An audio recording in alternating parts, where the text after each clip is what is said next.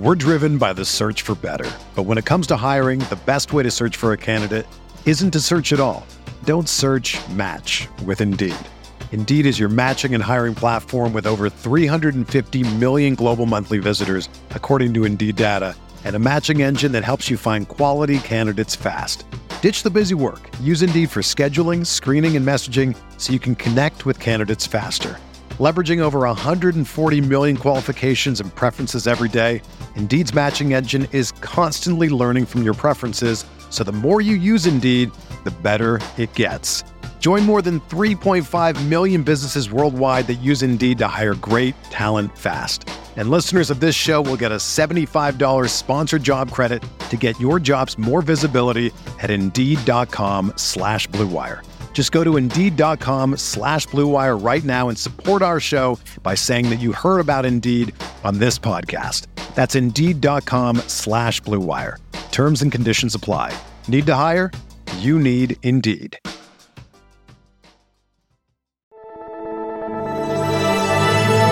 Blue Wire.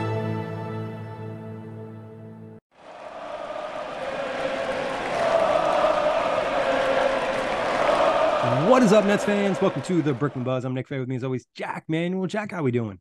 No, we are not doing a part 4 of the BS report, but the BS report will still be back in this episode. Yes, a typical Jack and Nick fashion. We drop a podcast and a report comes out minutes later, but that's how it kind of works for us. But as always, you can check out the Buzz on all streaming platforms, subscribe, share, review, whatever you can do. But Jack, where do you want to start? I think before Ben Simmons, Nick, we jump into Harry Giles, which is the news of the day. It's finally nice for news to actually happen before we record. So that's a nice little thing. But Chris Haynes has reported that Harry Giles III is making a comeback bid with the Nets on a 1-year deal.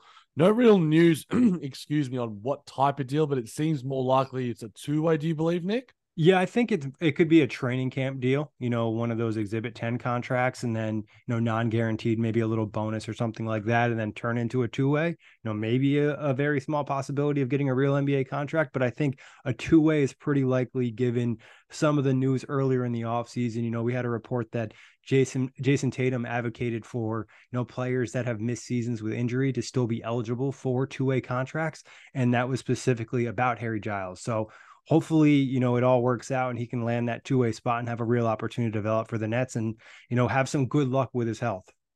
Yeah, he's still only 25, so it sort of fits the mold of the signings that Sean Marks has made this offseason in terms of Lonnie Walker's age, in terms of Dennis Smith Jr.'s age, in terms of Trenton Watford's age. Guys around that sort of, early to mid-20s that still have a little bit to prove. Obviously, untapped potential.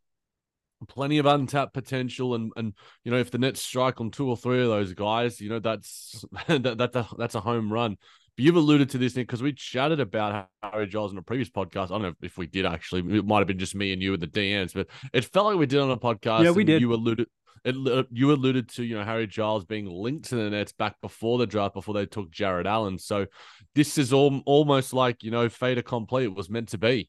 Yeah, if Sean Marks likes somebody, he typically might go after them again. We've heard that multiple times as, players he liked in the draft and signs later on. You just look at Alan Crabb. He signed him to that huge offer sheet. Portland match. He ended up trading for him a year later. So I think, he has a tendency to like a certain player and, be persistent in terms of acquiring them. And Harry Giles is another one of those guys. And like you kind of alluded to, Jack, if they can land, 2 of these guys, 2 of these low risk, medium to high reward players can hit, that would be huge. That would be a win for Marks because you're not signing any big contracts. It's all small deals. And if these guys can turn into role players or even, potentially like good players off the bench, that would be huge for moving forward. You're not expecting anyone to turn into an all-star superstar, just be a good role player for this team. And that's a win. Big time win. And, we'll see how it does pan out, but it feels like that they're at least 1 or 2 of those guys are going to hit. I think that it might be worth having just a general discussion about the front court as it currently stands, Nick. And the power forwards on a center position is as currently constructed with the roster: Dorian Finney-Smith, Trenton Watford, Darius Bazley, Noah Clowney, Nick Claxton, Darren Sharp, Patrick Gardner, Harry Giles. There's going to be a lot of competition for minutes there because you would say Nick Claxton and Dorian Finney-Smith have their spots solidified. But when it comes to backup minutes and the minutes, that are left over from those two, you could, roll the dice and say, look, we're looking for a bit of shooting. Let's go to Trent Watford. We're looking for a bit of athleticism, and dunking and running the floor. We'll go with Darius Baisley. We're looking for a bit of skill fluidity, a bit of experience that Harry Giles had. We'll go with Harry, and he could play a bit at the 5.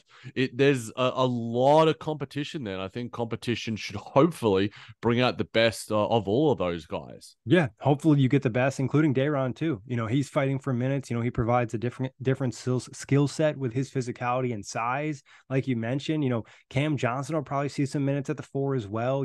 Vaughn likes to go small, so it's going to be a lot of competition for some of these minutes, and hopefully it forces these guys to adapt a little bit and do the small things on the floor. With a lot of NBA players, it's kind of just finding the right role and a coach or team utilizing your skill set. Maybe this is the place that Darius Baisley hits. Maybe everything kind of clicks for him here.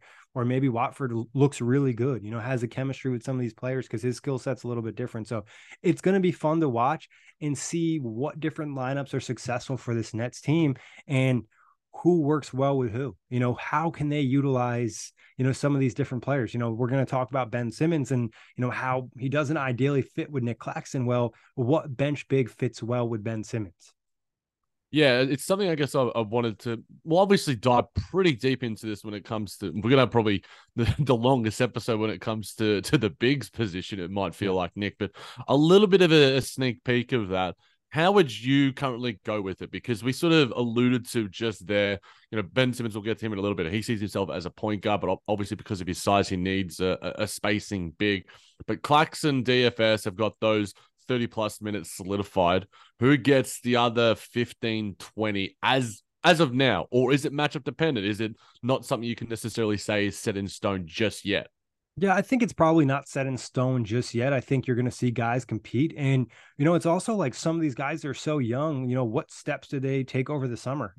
Where do they improve their game? Watford, it becomes more consistent from 3 and shoots a higher volume. That's easy to see his fit because of the other things he does on the floor and how that could benefit Ben Simmons. Darius Baisley, does he finally become a consistent 3-point shooter? Does Day'Ron Sharpe finally develop that 3-point shot? I think, ideally, you want to have 3-point shooting next to Ben. That's just really, at the end of the day, the way that he's the most successful player on the floor. If he gets back to being 100% healthy, you want to utilize him and let him excel. And it's going to happen with 3-point shooting. And maybe it's none of those guys. And maybe it's Dorian Finney-Smith at the 5 and, playing other somewhat big players at the forward position. I'm not sure. It's kind of just how it all gels and these guys develop and what Vaughn and the coaching staff sees in them. And, as we've talked about a lot this summer, the coaching staff is designed to help players improve. It's a player development coaching staff. Yeah, I think you got to have 2 of the 3. This is a discussion. It's a fun discussion to sort of have just in the preliminary sort of points. But DFS, Cam, and Royce. There has to be 2 of those 3, I think, aligned with Ben Simmons in his minutes just because of the 3-point shooting that they can provide. Obviously DFS had a down year, but we heard of the sort of hand injury that he was sort of going through. Royce can be a little bit streaky, but I just still think you just give the best 3-point shooting, put it next to Ben Simmons. Obviously, you want to align it with Mikal quite a bit too, because that Ben Simmons playmaking is going to be good for that. So I think, as you alluded to, but in general, and Cam, Jack, just to touch on that real quick, are the best 3-point shooters on this team. Lonnie Walker had some success last year, but still not super consistent in his NBA career. Cam Thomas improved last year, but the volume wasn't necessarily there. Armani Brooks on the 2-way contract is probably maybe the 3rd best shooter on this team, you could argue. It's going to be interesting to see who really has a good season from 3, because that's going to be huge on so many different levels, not just for Ben Simmons, but the entire team. Spacing is one of the most important aspects of an NBA game this point in time. Yeah, well, it's going to be some fun previews coming up forward. But, just to sort of put a pin on the Harry Giles discussion, Nick, Doug Noy of Locked On Nets put out a tweet, alluding to the Nets, essentially the Nets wingspans rather than the Brooklyn Nets wingspans. Harry Giles was 7'3", also Noah Clowney 7'3", Trent Watford at 7'2", Nick Claxton 7'2", Mikal Bridges 7'1". That dude is insane. Ben Simmons 7 foot, and Dorian Finney-Smith 7 foot. So there's going to be some athleticism out there. There's going to be some long arms. Let's put it that way. Yeah, really long arms, and obviously, end the Harry Giles discussion. It's, hopefully he's able to stay healthy through camp and can get back to some of the promise we saw, early on in his career and really what we saw in high school. The two ACL injuries took a toll on him, being out of the league, just always constantly being banged up. Health is arguably the most important aspect for him to develop into an NBA player. We're driven by the search for better. But when it comes to hiring, the best way to search for a candidate isn't to search at all. Don't search, match with Indeed. Indeed is your matching and hiring platform with over 350 million global monthly visitors, according to Indeed data, and a matching engine that helps you find quality candidates fast. Ditch the busy work. Use Indeed for scheduling, screening, and messaging so you can connect with candidates faster. Leveraging over 140 million qualifications and preferences every day, Indeed's matching engine is constantly learning from your preferences, so the more you use Indeed, the better it gets. Join more than 3.5 million businesses worldwide that use Indeed to hire great talent fast. And listeners of this show will get a $75 sponsored job credit to get your jobs more visibility at Indeed.com/Blue Wire. Just go to Indeed.com/Blue Wire right now and support our show by saying that you heard about Indeed on this podcast. That's Indeed.com/Blue Wire. Terms and conditions apply. Need to hire? You need Indeed. This is the story of the one. As head of maintenance at a concert hall, he knows the show must always go on. That's why he works behind the scenes, ensuring every light is working, the HVAC is humming, and his facility shines. With Grainger's supplies and solutions for every challenge he faces, plus 24/7 customer support, his venue never misses a beat. Call quickgrainger.com or just stop by. Grainger, for the ones who get it done. Big time, big time. Now, Nick, we'll jump into the BS Report Part 4 within this podcast because I would just wish Ben's management could have let us know, because we're doing the big series and we're giving him a heap of credit during this offseason. Would have been nice if he had an interview with us, but he had an interview with Mark Spears of Vanscape at ESPN, and there were plenty of takeaways from this interview, from this Q&A. For me, probably the big one is that he wants to play for the Boomers. The Boomers last night bungled out of FIBA thanks to Luka Doncic in Slovenia, and hopefully Paris 2024 does feature Ben Simmons, as he alludes to. And just maybe discussion I'll do on a Patreon podcast. But in terms of the other takeaways, Nick, there were plenty from this. A wide-ranging Q&A with Mark Spears, who's also, funnily enough, had a wide-ranging interview with Kevin Durant, I think 12 to 24 months ago as well. So Mark Spears gets these really, really exclusive sort of interviews and sit-downs. What did you take away from this? There's probably a discussion we can do maybe for the rest of this podcast about this interview, because there's plenty to discuss. Yeah, I think the biggest takeaway for me was Ben saying that he probably shouldn't have played last season, that he wasn't healthy and shouldn't have been back on the floor. And obviously that's contradicting to some of the things he said prior to last season, during last season. And that kind of is where it gets confusing with Ben, and that's where it's like you have, you just don't know what's actually true, because sometimes it feels like he's saying, what everyone wants him to say rather than the truth. And hopefully, this summer he was able to get everything right mentally, physically, and really focus on basketball. And it seems like his desire to be great is a little bit more there. You see him talking in a little bit different way, a little bit more confident. And he even mentioned, dominating, last year's version of himself. So it seems like he was upset with what happened last year in terms of his play. And also the fact is that he went out there without being 100% healthy and ready to go. Yeah, I went with on the Google Doc for our podcast, will Ben Simmons dominate people again? Because that seemed to be the headline that everyone went with. That, I'm not Stephen A. Smith. I'm not going to ask you that question, Nick. We provide a bit more nuance in this podcast. But, I thought that it was, look, it's how much do you read into it and what do you take away from it? As you alluded to, Ben saying, his health wasn't there. We got a bit more about the game 4 sort of stuff with the Boston Celtics and, a bit more behind the scenes. It's just, and, even and Mark Spears asked him, he was like, why didn't you, say these things when it happened? Yeah. And look, sometimes he's his own worst enemy. Sometimes he's his own best friend. But we also did see, I think someone posted, might have been Nets Kingdom, someone on Nets Twitter, Ben is back in New York now. Yep. He posted something on Instagram. So he seems to be realigning with that. Maybe that's the next step towards his recovery and his rehab, because we heard that it was 2-on-2s, if I'm not mistaken, Nick, is what the space that he was in as of the point of this interview. Now, obviously, that isn't 3-on-3s, 5-on-5s, which are essentially when you are ready to go basketball-wise. So hopefully that is coming sooner rather than later. As of, the start of spring, September 1, September 2, Ben hasn't done those things yet. Maybe he is doing those things yet. Maybe he's doing it, at the training center. We'll have to wait and see. Obviously, Ben posts a little bit. Sometimes he posts nothing. We get these interviews. So I think that was one thing that I did take away from it, is the semblance of where he is at in his recovery, because that's something that we've wanted to know quite a bit. So to hear that, whenever this interview was conducted, maybe this interview was conducted a couple of weeks ago, and maybe he's moved forward from that. And also to hear him talk about, his physical space and how he feels physically, because we asked a big question, like in our last episode of the BS Report Part 3, it was like, how is he going to be mentally? How is he going to be physically? Mark Spears essentially asked him both of those questions. He didn't give a lot when it came to the sort of mental side of things. He sort of just like, I'll take care of myself, I'll move forward. But physically, he sort of was pretty illuminating in terms of where his back's at, where his knees at, all those different things, what his routine is in terms of building himself up and getting himself ready. So there seems to be, as you alluded to, a level of commitment, but also at the same time, it's just like, we hear so many good things from Ben that, we all just buy in. We're on Ben Simmons Island, the Ben 10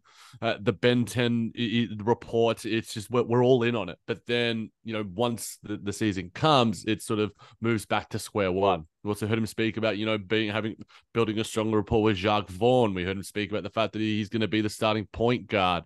Like, there was just so many things that it's just like, we could do like an entire episode about specific quotes. But I think, as I alluded to, Nick, I thought I was jumping the gun on the last episode, because I remember seeing somewhere, I'm like, wait, Ben wants to be point guard. Like, I thought that was something, and that was like in July or something. And now we're hearing him say that directly. Clearly, his role in Brooklyn, where he's been the sort of small ball five for large portions, isn't something that suits him or something that he wants to do. Whether that was a quote there, he's just like, I'm going to put this out there and put the pressure on Jacques Vaughn and the coaching staff, or whether it was, him, obviously being in regular consultation, which it seems more likely. But that was something as well that sort of stuck out to me too, Nick.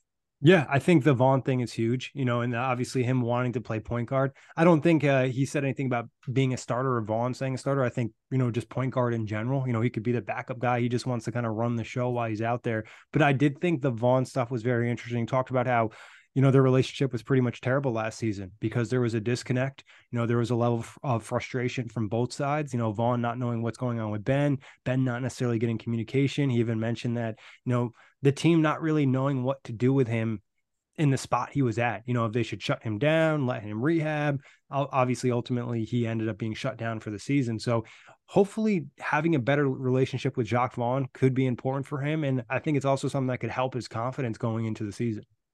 Yeah, I think ultimately, if Ben just wasn't right, you could have just been like to Jacques, send a text, have a bit of a FaceTime, go into his office for 5 minutes. Hey, mate, my body is like crumbling right now. I can, he said things like this, like daily things, waking up, standing up, getting out of bed. That was a struggle because I was in pain usually. Sitting down for too long, I would get tightness. Like, why not just like say those things just straight up to Sean Marks or Jacques Vaughn? That it's just like, man, this guy like needs like some genuine intensive rehab. But, as he stands right now, we got the quote before that. How would you say, this is a question from Mark Spears, how would you say your health is at this point? How is your back? And then he said, I don't think people have realized how it was in terms of physically how I was feeling and what I was able to do on the floor. Being able to sit down now, not have to lean or slouch in one way, it's kind of crazy for me. But I feel I'm at 100% right now. Right now, I'm just building back to where I'm playing. I haven't played in a while, just taking hits and getting my body used to that. Now, look, obviously people will look, oh, I'm at 100% now. But for me, I read more into I'm building back to where I'm playing. I haven't played in a while, just taking hits and getting my body used to that. That's something where it's more like, okay, Ben is not 100%. Like, that's more of like 75, 80%. But yeah, it's at least, moving forward, which is the positive thing. Yeah, kind of like we talked about on part 3 of the Ben Simmons series, is the fact is, Ben is probably 100% healthy for a normal human, a day-to-day, someone who's not a professional athlete, but he's not professional athlete 100% Yeah. healthy, not springy, not super flexible, not, able to deal with contact. Someone might, take a bad step and be injured. NBA players get contact, fall in the weirdest ways, and they're still good to go, and that's what you have to get back to. And, him, you talking about him being stiff, not able to kind of sit for long periods of the time, having to lean, having to slouch, whatever it is, that's just not something you want to hear about an NBA player, especially someone who's known for being super athletic and moving really well at his size. He's a guy that was 6'11", 6'10", moving like a guard at times and just showing an elite level athleticism. And you just, can't do that if your back is super stiff. That's arguably one of the most important parts of your body when it comes to flexibility and, dynamic movements. Yeah, and then obviously it affected, his legs as well, because this is more on the sort of physical issues that he went through. And I take this with a bit more detail. I like this one. He said, we had a few tests done. I had herniated left and right side of my back, which is why I wasn't able to put muscle onto my right leg or do anything like that and play the way I usually know how to play.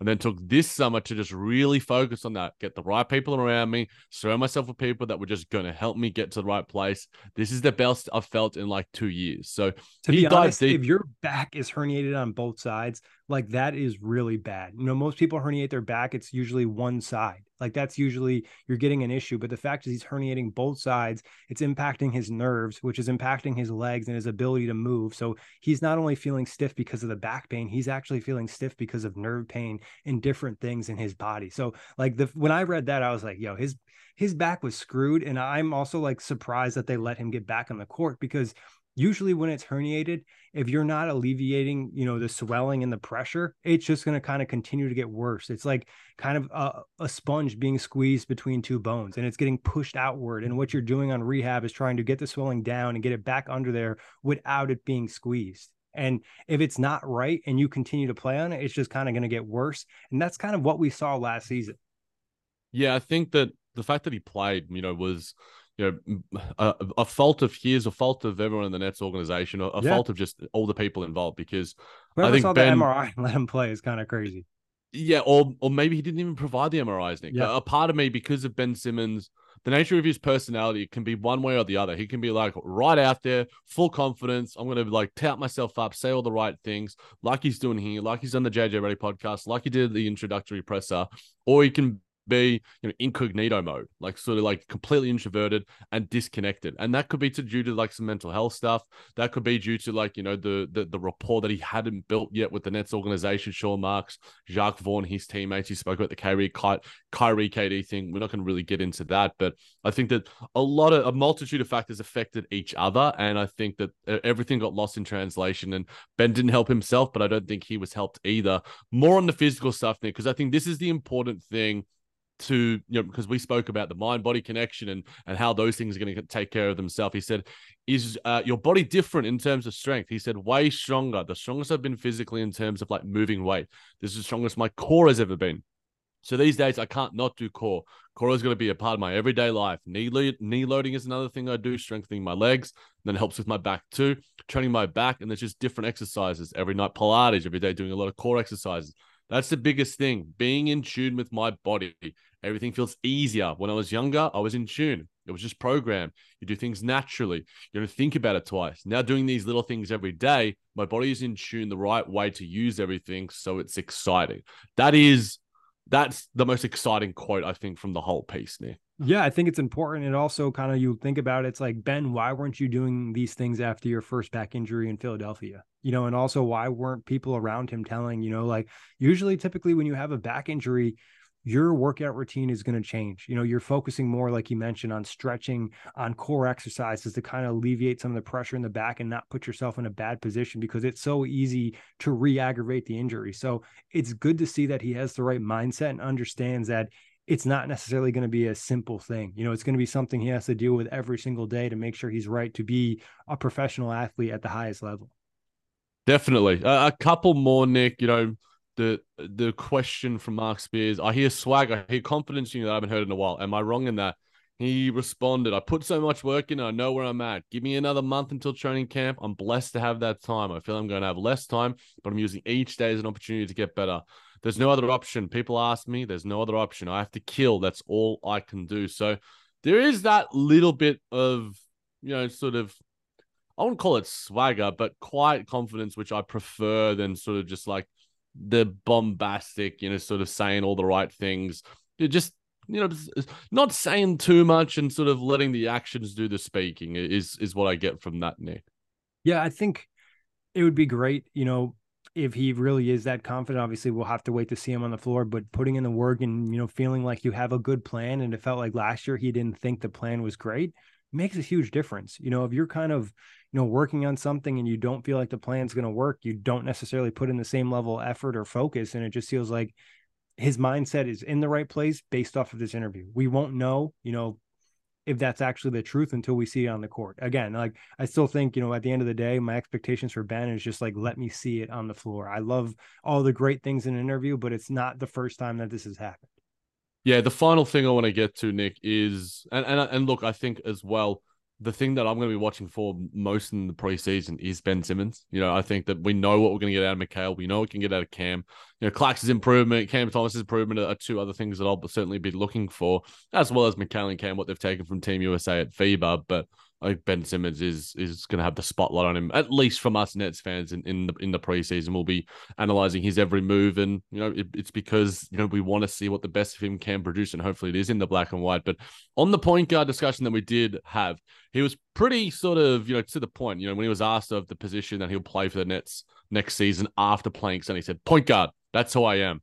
And then when he was followed up with that, he said, "Why are you best at the point guard position?" He said, "Because I facilitate the ball well. I make the right decisions most of the time. I'm confident with it. I'm going to make the right decision when I get the ball, make the right passes. I'm able to dictate the game really well.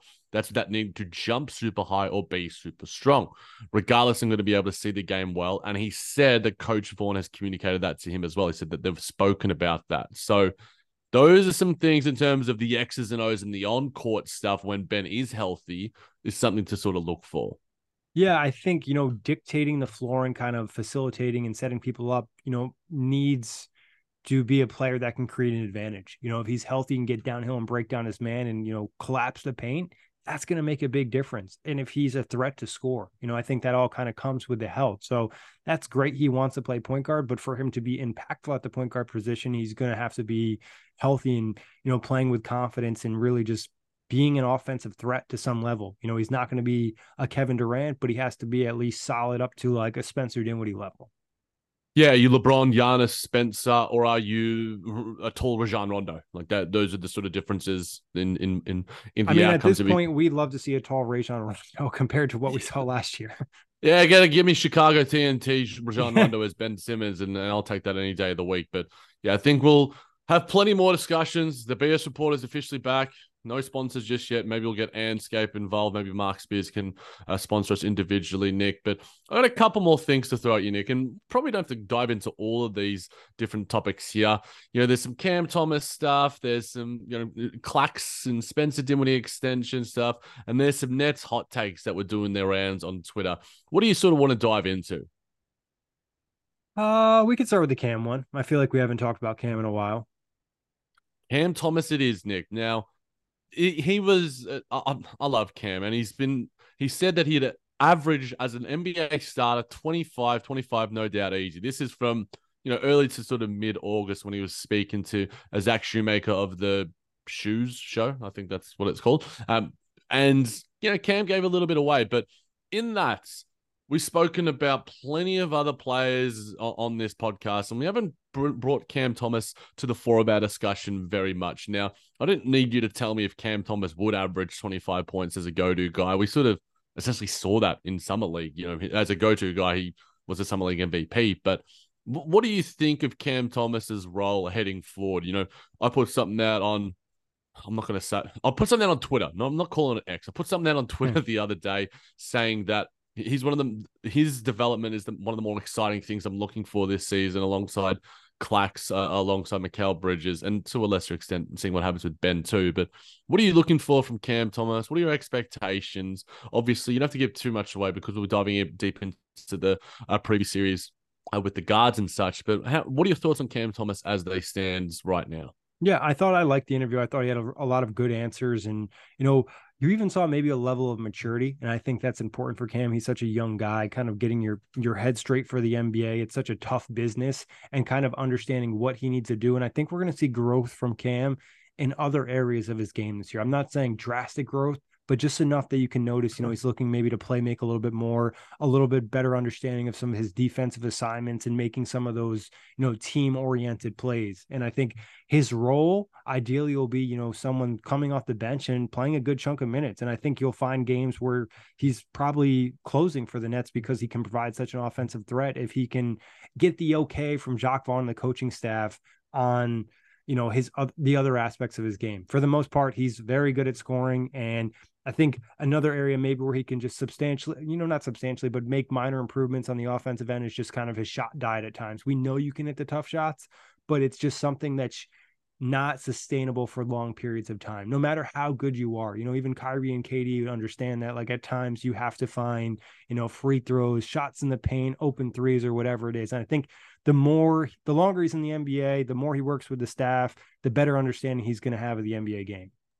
Yeah, he obviously has the bag of a 3-level scorer. It's the nature of that 3-level scoring that you're sort of alluding to in terms of the shot diet. When those shots are taken, are those shots the best shots given? He might have open teammates. He might have, a big man rolling to the rim. But I think start easy and work to hard.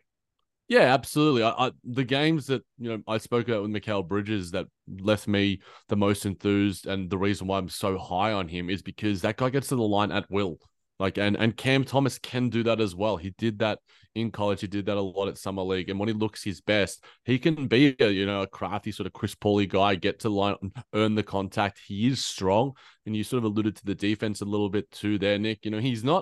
He's obviously not like a great lateral athlete, but he's got size at the guard position. So at the very least, don't expect him to be maybe like James Harden in the post, but just like a bigger guard has, a certain, in terms of their frame, tendencies to still impact the game in certain ways. So I think he can be maybe not like a Trae Young level of defender, but, somewhere to just semi below average would be a big jump for him. So it will be the weaknesses and the so-called deficiencies in his game that we'll be looking at, because the defense isn't something I'm going to be looking for, like Cam Thomas averaging like a steal a game, but I'll be looking to see what he does as a playmaker and how he gets his teammates open, which is what Mikal Bridges said he's going to be working on this offseason too, because a lot of these guys aren't natural playmakers like Ben Simmons and Spencer Dinwiddie are, but the team is going to be better when everyone is contributing rather than sort of Cam and Mikal sort of doing their ISO ball thing. Those guys aren't KD and Kyrie,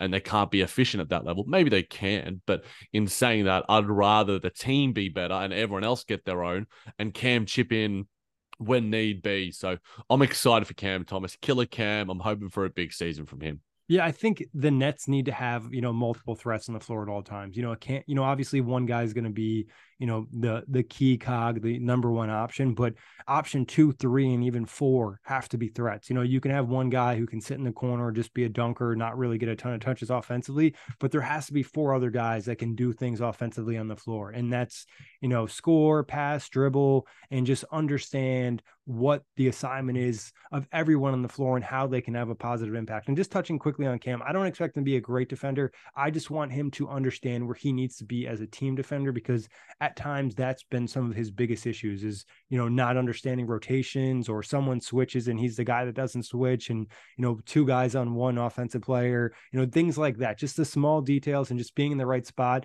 and being okay defensively, or even slightly below average, just not bad. Yeah, especially when we have so many other really, really good defenders he just out has there. To be okay. Yeah, he only has to be, like Ja Morant. When Ja Morant plays for the Memphis Grizzlies, they have an incredible defensive team. And, obviously Ja's probably got way more athleticism and does have way more athleticism. But yeah, that's a discussion we'll certainly be looking for in Cam Thomas in the early games of next season, as well as the preseason. But Nick, I want to finish off with the fun sort of segment, because I think Brooklyn Nets 85 on Twitter brought this one up about throwing out some Nets hot takes for the upcoming season. And I mean, maybe we'll bring this into our season preview as well and throw a few more out. Yeah, but give me one. I might start things off. I'm not sure if you thought about it. Start us off, Jack. I have one in the chamber. Now, this is one that I don't think is going to come true, but I'll throw it out there. Why not? The Nets are going to have a better record than their crosstown rivals, the New York Knicks, over the 82-game season. I'm throwing it out there, Nick. We're taking down the blue and orange. The black and white is reigning supreme in New York. Yeah, I mean, that's definitely spicy. I think obviously the Knicks are a little bit more proven, had a successful year last year, but, one injury or, some bad stretches from them, the Nets getting hot, it's not out of the realm of possibility. I don't think the Knicks will be 10 games better. They might be, 5 or 6 if the Nets are able to kind of play up to their level. I think a hot take for me is, Nick Claxton is going to continue to make strides forward and he will be in all-star contention. He's not going to probably land the spot, but I think he'll be contending for that spot. And I think when discussing the Nets, you'll refer to him as their second best player somewhat easily. Oh, I like that. And that's the spice that I like. It's at the start of the Hot Ones episode where there's like a bit of lemon pepper and stuff because, Clack City we are the foundational owners and town planners of Clack City, you and I. And I think we've seen a lot of like irrational Clacks takes in terms of the lack of credibility that they've been giving our guy in the offseason, basically ever since KD and Kyrie departed. And look, we're seeing positive momentum from him. I've thrown things out there in terms of him earning a big contract. He already was in the All-Star conversation last year, finished, I think, 9th at one point in the front court center sort of voting. So Clack City is alive and well. Hopefully it continues to grow and expand. And, I'll be all a part of that. I don't think that's hot at all, Nick. I think it's actually quite mild, and I'll happily digest that take and consume it. And I think another take I'll just throw out there, Jack, I think by the end of next season, the Nets will have a good idea who their point guard will be for the following season. And that doesn't necessarily, and I shouldn't say point guard, I should say lead guard. They'll have an idea of, is Spencer Dinwiddie a guy we're going to keep rolling with? Did Cam Thomas take a stride? Or is there very strong rumblings that a Donovan Mitchell wants to come to Brooklyn? I think kind of similar to what we saw at the end of the 18-19 season for the Nets after the playoffs, the Kyrie rumors really started to pick up and that became a lock. I think by the end of this season, we'll have a really good idea about a star player wanting to come to Brooklyn. Obviously last year was pretty close with Damian Lillard. Maybe it's Trae Young, maybe it's Donovan Mitchell, maybe it's somebody on the team, or maybe there's a surprise candidate. Maybe it's Anthony Edwards, Nick. Don't dream too big, Jack. Oh, Nick, let's bring back the Dream Targets episode and let's just go for another 40 minutes on that again. That was the most fun episode I've ever done. Check that one out, guys. That was a lot of fun. Obviously, a lot of those aren't going to happen. Maybe it's Tyrese Halliburton. It's not going to be Tyrese Halliburton, Maybe but it could be. Ball. Maybe it's LaMelo Ball. But in all honesty, I think that there is a chance, Nick. I think the heat on a Donovan Mitchell sort of trade, the heat on Anthony Edwards and Luka Doncic, all these sort of guys, where there's smoke, the smoke, it's not that high. It's not, very voluminous, but there's a bit of fire. There's a bit of fire there. So, look, I'd love to have Donovan Mitchell, Anthony Edwards, especially. I think that would be prime target number 1, Luka Doncic 1B. But in saying that, Donovan Mitchell would not hate him in a Nets uniform, New York sort of native. Should have been probably on the New York Knicks, but in saying that, he'd look in the black and white. So we'll see. If you guys got some spicy takes for us, throw us in the DMs. We can discuss them on future episodes. We'll be getting into the preview series going forward. The season is, it's a couple of months away. We'll get into preseason stuff, training camp stuff. There'll be plenty of us to digest, and it's a fun times in Buzzworld. Yeah, starting to heat up. But Jack, always a pleasure. Big thanks for everybody listening. Check the Buzz on all streaming platforms.